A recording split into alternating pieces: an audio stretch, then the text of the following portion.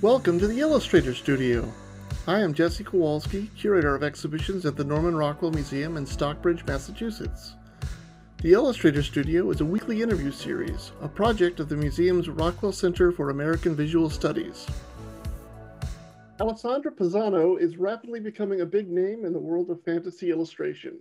In 2016, she was given the Spectrum Rising Star Award. In addition, her work has appeared in the last 4 volumes of the annual Spectrum Fantasy Art Awards. She's created artwork for Sideshow Collectibles, Fantasy Flight Games, Upper Deck, and most recently, Magic the Gathering. She's one of the youngest artists in this summer's fantasy exhibition at the Rockwell Museum, Enchanted, A History of Fantasy Illustration, and she has a style distinctly her own. Welcome, Alessandra. Thank you for joining us. Thanks for having me. We have noted that you began creating fantasy art at a very young age as an escape and a refuge. So I was wondering what kinds of things inspired you growing up? Well, as a kid, I pretty much was just drawing, back to my earliest memories of being alive. And I spent a lot of time, if I wasn't doing that, like in nature, because back then you could just kind of send your kids off into the woods and just be like, come back at, when it gets dark. And that's just how things were. So I was either out playing in the woods, playing in rivers with salamanders, or I was just at home, drawing. I watched a lot of Disney movies back then. So typically I would kind of copy, Disney stuff. But I was super drawn to like the Lion King. So I just would draw those characters and like make up my own situations for them. So I think those are the earliest drawing memories I have. You graduated from the University of Hartford in 2011. Did you go to school for illustration? Yeah, that's what my major was. And did you study under Dennis Nolan, perhaps? I did, yes. Yeah? Oh, I just asked because a few artists in the exhibition studied under Dennis, who's a good friend of the museum. Yeah. So what was it like working with him? I mean, he's a gem of a human being, so it's good.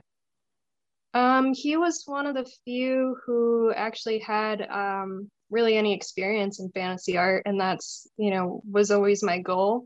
So he was kind of the go-to guy. Like I remember distinctly, I was working on a piece of an angel, and she was like holding a skull, but she was kind of kneeling on the ground and trying to figure out how the wings would work, when it came to them hitting the ground a certain way, and Dennis was the guy to sit down and help me figure it out, because he knew how to make up anything you wanted and had a brilliant mind about it. That's great. Yeah, no, so in the exhibition we'll have work by Dennis Nolan and also his wife Lauren Mills, who's also a great artist. Yeah, wonderful. I'm a fan of both of theirs. Oh, terrific. What was the first artwork that you sold? It was a commission by a math teacher that I was failing her class, so that was kind of ironic, in high school. And it was a color pencil piece, because for a long time I actually didn't know how to paint, so I always worked in Prismacolor pencils for the longest time. And it was a piece of the outside of some villa in Paris that was for a friend's wedding present. I think I got maybe $250 for that. And did it help your grades? I think she passed me by the skin of my teeth, Yeah. Or maybe it helped. At what age did you start using oils? So I took one oil painting class when I was in college, because they make you kind of try out everything, and I absolutely hated it. So I didn't actually come back to it until maybe a couple years after I graduated. And that happened because I had a desire to just paint something bigger than what I was doing. At that time I was working in FWing, so there's kind of a limit to how big you can work with them. And I made the switch to oil, and I think my first oil painting actually like came out pretty decent, and then it got pretty not so great, and then just spent a lot of time making a lot of mediocre paintings until they slowly got better and better. So when I'm creating an exhibition, my intention is always to entertain and educate. I view museums as a refuge for people to get away from the real world. And I noticed a similar thought on your website. You write, my goal is to give you something beautiful and distracting to get lost in, even just for a moment. So I wondered, when you're creating an artwork, what do you find are important factors in helping someone get lost in a painting? Well, I usually don't think about that. When I paint, it's always very self-serving and entirely just whatever I'm feeling into at the moment. But I think, there are certain elements for sure that can help people get more captivated by something over another thing, and that's all like a deeply personal and individual thing. But ultimately, I think the piece has to have a human quality to it, even if there's nothing human about it. There's got to be something relatable, and again, that's so individual. And who do you make the paintings for? For yourself, or you have other people in mind? No, just again, it's entirely very selfish. It's entirely just whatever I feel like doing. Um, Usually for me, it's always important to include my friends. My friends are generally like the models, but I think that's because um, one, I have that luxury currently. I'm sure as my career continues in life, and if I jump around, that might change and whatnot. But for right now, I have the luxury to include people that are important to me. When I'm going to be spending 40 to 60 hours on a piece, like I want to be staring at somebody that I admire very greatly. And do you take commissions? I do. I usually only will take on maybe one or two a year, and I'm a little picky about it. And It's got to be something that I'd want to paint. do you work with the person, or do they generally leave it up to you to decide the subject? Usually, someone will come to me and have an idea, and then if I'm into the idea, then for sure. And then we'll do some sketches and see which one they like. But mostly, I just kind of do my own thing on it. And then sometimes I'll get people who are just like, "How about you just paint whatever you want to paint, and we'll take it," kind of thing. And those are good too. At the Spectrum 27 Awards, you received a nomination for a gorgeous painting called The Part You Throw Away. I was wondering Mm-hmm. what the inspiration was for that piece. So that was like a personal piece that had to do with kind of a kind of spiritual healing journey I've been on like the last few years. And it kind of had to do with there's an old Cherokee tale that's about a white wolf and a black wolf that kind of live inside all of us. And, the one that you feed the most is the one that's going to kind of take over your personality and your reactions. So it's mostly about getting rid of the parts of yourself that no longer serve you anymore, but kind of honoring how far they got you to where you needed to be, at the same time as you're shedding them for something more serving. What was the moment when you first realized that you might have a successful career in illustration? I don't think I did. You're still waiting? I mean, this is just a thing that I've been doing for as long as I can remember that I've been doing it. And I don't think there was ever, obviously, in the last several years, my income is greatly, it's been better than it was before. But I don't think the thought of success ever has crossed my mind. It's just, I'm just going to keep doing this because it's all I know how to do at this point and kind of in too deep. And hopefully it hits and resonates with people, and it seems to be doing all right. So when I see one of your paintings, I'm struck by the similarities to some Golden Age illustrators, especially to the Western art of N.C. Wyeth. The kind of the solitary cowboy in the American West, surviving on his own in the wilderness. And this seems Yeah. to be a recurring theme in your work, but with female subjects instead. Can you Yeah. describe the central motif running through your work? I think I mostly just kind of always keep coming back to nature. And um, I think I can only really think that that's the case because, nature is very sacred, and it's very much a part of all of us, and something we kind of forget how attached and embedded we are to it. And it keeps popping up for me. So I'm just going with it. I'm to be honest, I'm figuring out my own work as much as anyone else is. And fun neuroscience fact, we're actually 95% unconscious to any of the decisions and choices we make in life. Your paintings typically have some type of wild beast in them, some kind of a protector or a companion. Is there a deeper meaning in there? I've just always, really loved animals since I was very young. And so I'm kind of always exploring that connection, that animal human bond that happens. Animals have a purity to them and an honesty that people don't always have. And they also have, very deep souls. And I like trying to capture that and put it in my pieces. Sometimes better than people. Yeah, most of the time. Who are some of your major artistic influences? So, Louis Royo actually was the first fantasy artist that I ever discovered when I was a teenager. His book was on an end cap in Barnes and Noble. And I was just like completely mesmerized and blown away by it, and didn't realize like someone could paint like that. And so he's kind of always been a nostalgic hero for me. But then later on, when I was introduced to guys like Donato, someone had given me one of Boris and Julie's calendars, and of course them. That's very much influenced my work for sure. Yeah, so among the living artists that you admire, besides Donato and Boris and Julie, are there others?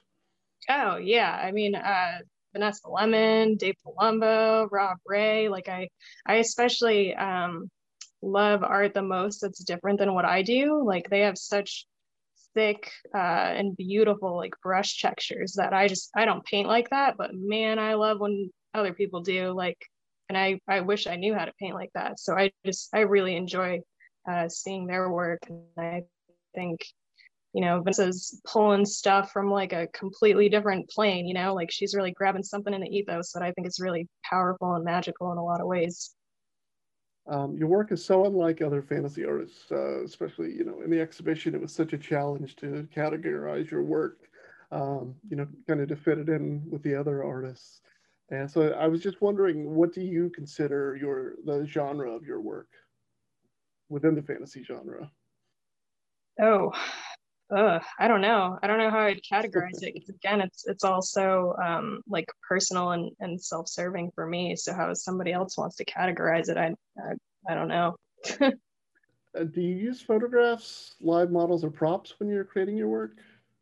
Yeah, like I said, I tend to work with my friends, and we won't always have all the props or costuming, but I try to get it as close as possible, because then I feel like if I can get it as close as I can, I have an easier time making up the things that aren't there.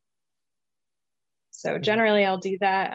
But there's usually never that one perfect shot. It's kind of like a Frankenstein effect that tends to happen, which I know Dan DeSantos has talked a lot about that with his reference photos, where you might take, oh, there's a really good hand there, but like, her face looks good here. So let's combine them and make something with this.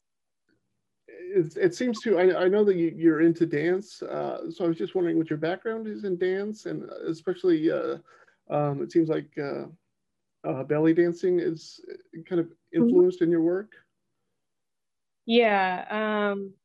So when I was little, I did some ballet. I did a little ballroom dancing, and then I kind of took a break from all that, and I got back into dance in the form of belly dance my senior year of college. So it's been about 10 years now.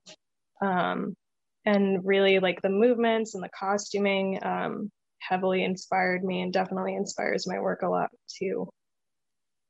Yeah, I think And also how I will pose my models. I mostly work with other dancers and performers, because they really know how to like capture a movement or a feeling. And what's your daily work schedule like? That is a constant struggle balance, but usually, I'll kind of like get up in the morning, have my coffee, do some yoga, and then I'll kind of get settled in around 9:30, 10 o'clock in the morning, and then I'll try to paint until about like 6. If I have a deadline, maybe a little bit more. If I got a bunch of work done, I'll try to stop less. But I'm really trying to figure out a balance where I'm working a little less and living a little more. And how long does it take you to typically complete a painting?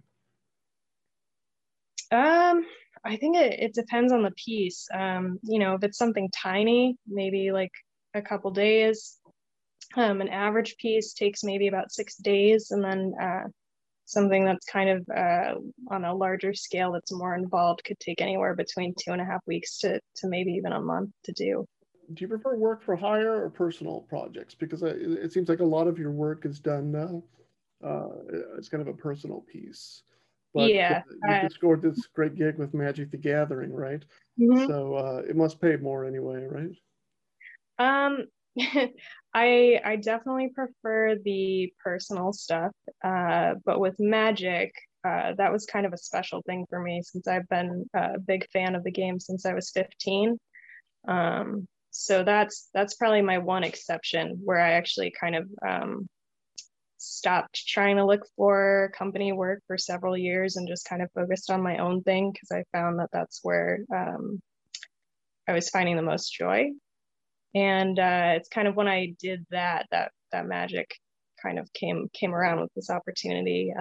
So that's probably my one exception to painting things that I wouldn't normally paint just because of how much I love it.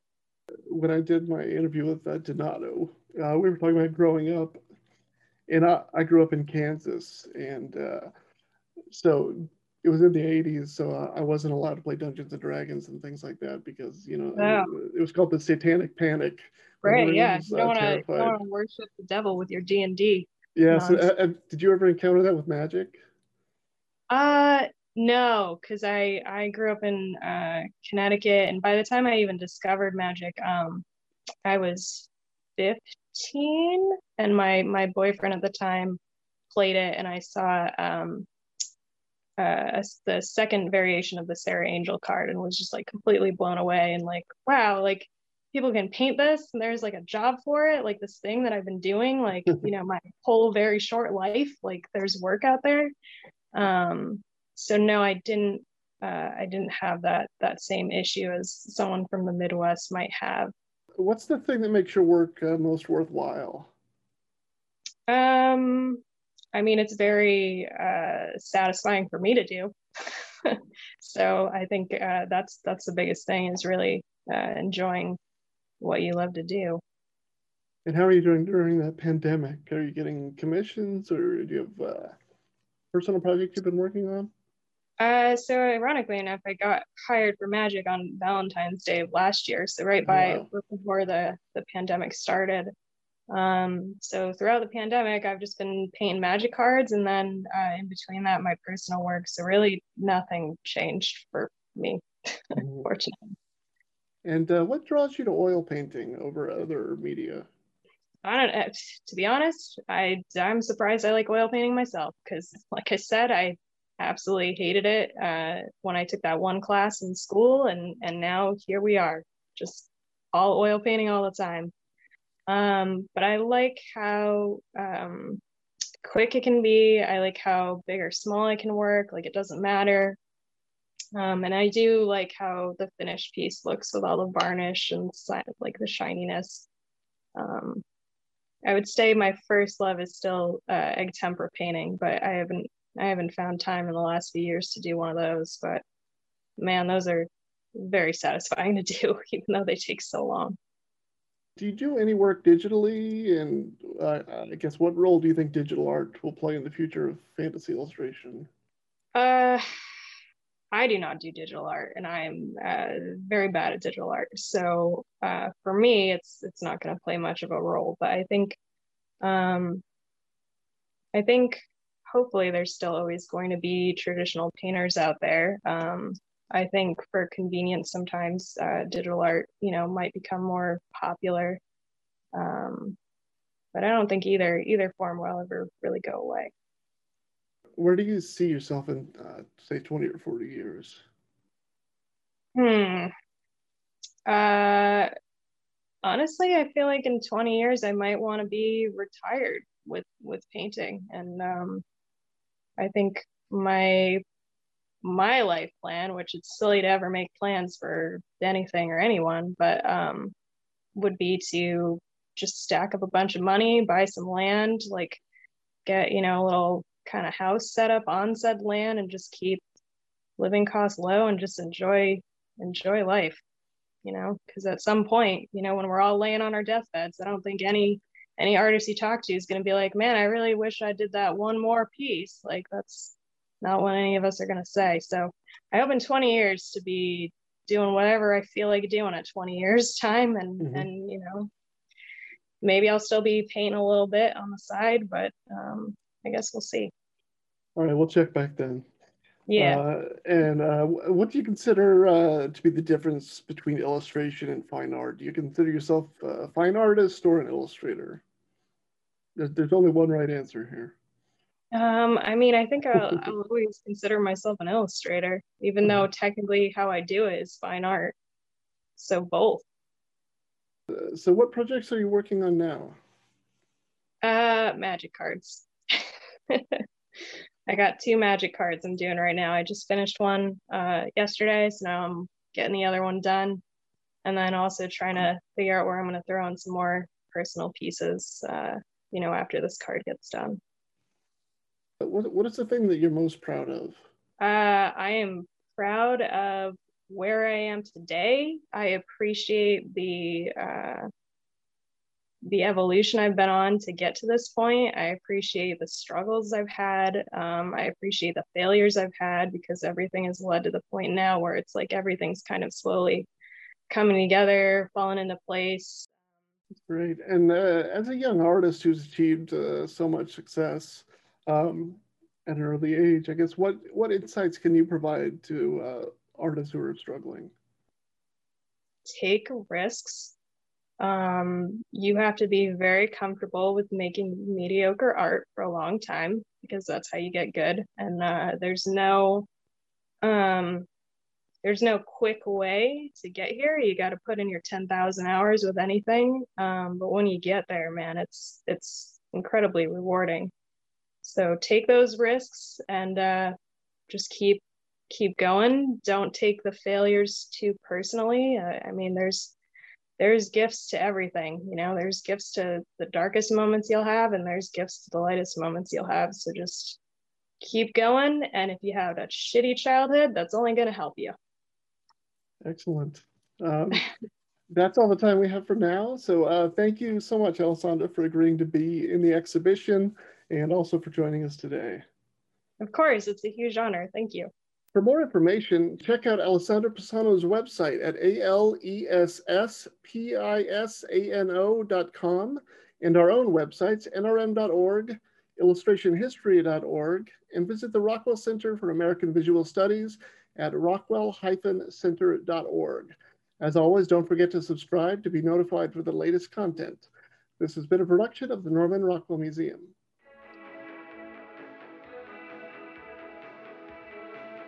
To watch the video of this podcast or to see the images referenced in this episode, please visit nrm.org/podcast. New episodes from the Illustrator Studio are released every Monday. For questions or comments, please email us at podcast@nrm.org.